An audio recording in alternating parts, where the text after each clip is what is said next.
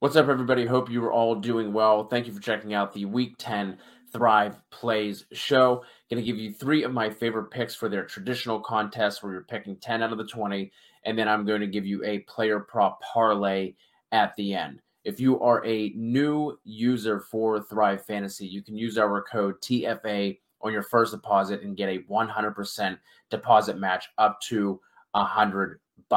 So be sure to check that out. Let's get into it. For the first pick, I'm going with Carson Wentz under 0.5 interceptions. So obviously just betting on him not to throw a pick. We hit on this one a few weeks ago. I'm going back to it. Now, what we will see Wentz make some questionable decisions, right? Especially when he's under pressure, like we saw in that Titans game, which eventually cost them that game. But he still only has 3 picks on the season. PFF has charged him with a 2.5% turnover worthy play rate, which ranks 22nd out of 35 quarterbacks with at least 100 dropbacks. Indy's offensive line is kind of middle of the road in terms of the majority of the pass blocking metrics that you look at, but Jacksonville ranks dead last in Football Outsiders adjusted sack rate. Their defense has only generated 79 total pressures on the year, which is 11th fewest. Now, if you look at it in terms of their pressure rate, they do look a little bit better, but that's because they have seen the 7th fewest dropbacks in the league against them. So I'm going to take the 125 points here on the under and Carson Wentz to not throw a pick. Second one, I'm rolling with Deontay Johnson over 0.5 touchdowns. So again, obviously just to find the end zone. Detroit has allowed the 7th highest completion percentage and the 2nd highest touchdown percentage. The Steelers have an okay implied point total this week, sitting at 25.5. But I like this as a bounce back spot, positive regression kind of thing for Deontay. He only has 3 touchdowns on the season, but he's 15th in targets, 16th in receptions, and that's with him missing 2 games. Missed the one due to injury, and the Steelers have had their bye week as well. So I think in this matchup, although I'm not confident with the Steelers to cover the 8.5 point spread, I do think they put up some points, and I think Deontay, with Chase Claypool being out, obviously no Juju, I think Deontay finds the end zone. My last pick here is going to be another under, and I'm going Tom Brady under 309.5 passing yards. Now, I'll be honest, I don't feel great betting against Tom Brady, especially in this spot, going up against Washington, who's just been dreadful against the pass all year. I think they're allowing either the most or the second most yards per game through the air. But I do think because of the injuries to AB, Godwin, Gronk is out in this game as well. I think we could take advantage of that here. And if we take the under and that one hits, that's 105 points to the under. And if you look at other sports books, if you want to feel a little bit better about this, his passing number is between like 294.5 to 298.5.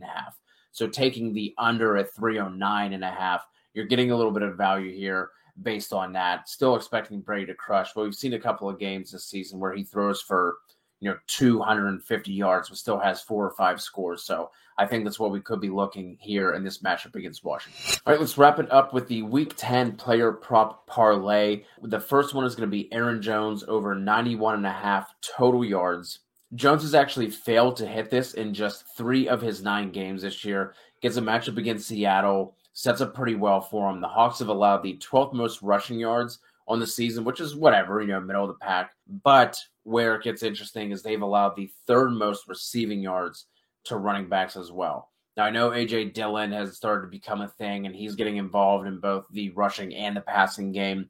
But Jones is still seeing 17.4 opportunities per game on the year. So in this spot, Rodgers looking like he should be back. 49.5 point total on this game. I like Jones to go over 91.5 total yards, and I'm pairing that with Michael Pittman over 64.5 receiving yards. The Jags have actually been pretty decent on the ground against running backs, but against receivers in the passing game, they rank dead last in Football Outsiders pass DVOA. They have PFF's 23rd ranked coverage grade for the teams, and they are tied with the Eagles for allowing the 4th highest passer rating on the season. They've also given up the 10th most receiving yards to wide receivers on the year as well. There has just been one game this year where they haven't allowed at least one receiver to go over the 64.5 mark. Some of the games they've given up, Brandon Cooks, $132. Cortland Sutton, $159. AJ Green and Christian Kirk went over 100. Tyler Boyd, 118. Jamar Chase, 77. Jalen Waddle, 70. Tyler Lockett, $142 with Geno Smith at quarterback. So there's a lot to like here. Those are going to be my parlays. Aaron Jones over 91.5 total yards and Pittman over 64.5 receiving yards. That is going to wrap it up for the Week 10 Thrive picks. Appreciate you checking it out. If you are checking this out early enough on Saturday, I will be going live with Tom Corson for TFA's Player Prop Talk at 9:30 on Saturday night. We'll be going live for that, so be sure to check back to the YouTube channel for that. Good luck this week, and I'll talk to you all next week.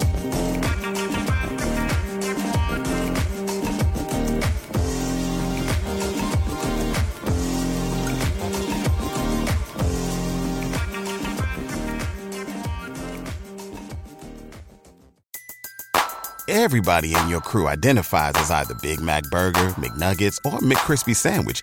But you're the Filet-O-Fish Sandwich all day. That crispy fish, that savory tartar sauce, that melty cheese, that pillowy bun. Yeah, you get it. Every time. And if you love the Filet-O-Fish, right now you can catch two of the classics you love for just $6. Limited time only. Price and participation may vary. Cannot be combined with any other offer. Single item at regular price. Ba-da-ba-ba-ba.